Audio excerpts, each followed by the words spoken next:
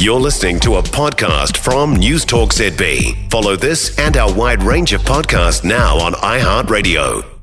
Heather Duplessis-Allen. You'd think a shortage of sand is not a problem when you're living on an island, but that's exactly what the Upper North Island is dealing with at the moment. The Aggregate and Quarry Association is warning that Auckland actually ran out of sand for construction before Christmas, and urgent intervention from ministers is needed to avoid the same thing happening again. Wayne Scott is the CEO at the association with us now. Hey, Wayne. Hi, Heather. How are you? I'm well, thank you. What kind of sand did we run out of?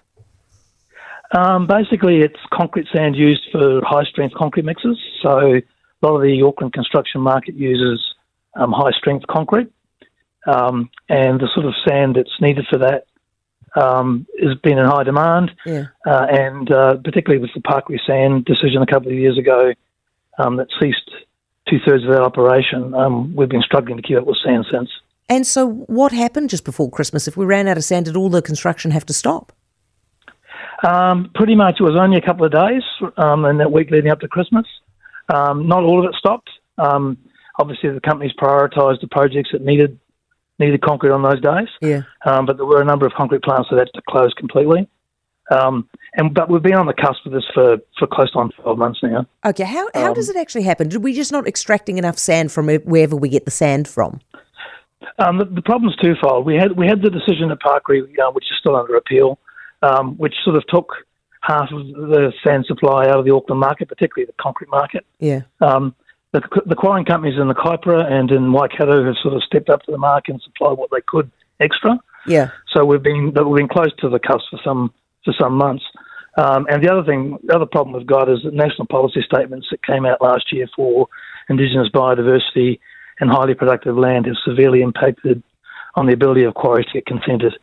So this is new quarries or existing quarries?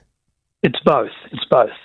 So the highly productive land in particular, which has been the most problematic of the two so far, you basically can't quarry on land use class 1, 2 and 3 land, which is virtually all rural land in the country. So Wayne, was it basically the case that they had existing consents and once those statements came out, the consents were stopped? Is that what happened and they would have to reapply? No, there's no retrospectivity.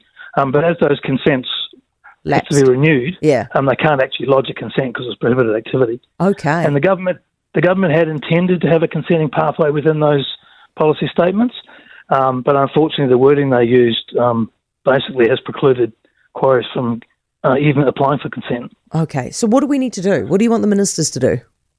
Well, what we want them to do is see if they can find a fast way of correcting those national policy statement wordings. How urgent is it? It was clearly...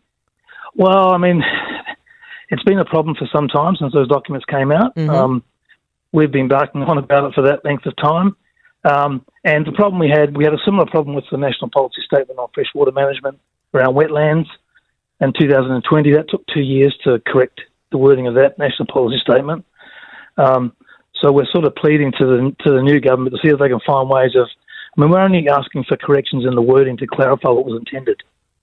Hey, Wayne, just out of interest, how does this actually work, right? You go to a place, you dig up the sand, you take it away. You could presumably only take, a certain amount because eventually you're going to run out of sand. And then what do? You just have to move on to the next place? That's right. You just rehabilitate it. It normally goes back to farmland or some other productive use. Okay. All right. Well, listen, best of luck with that because obviously we don't want to be running out of the sand again. That's Wayne Scott, the CEO of the Aggregate and Quarry Association. For more from News Talk ZB, listen live, on air or online, and keep our shows with you wherever you go with our podcasts on iHeartRadio.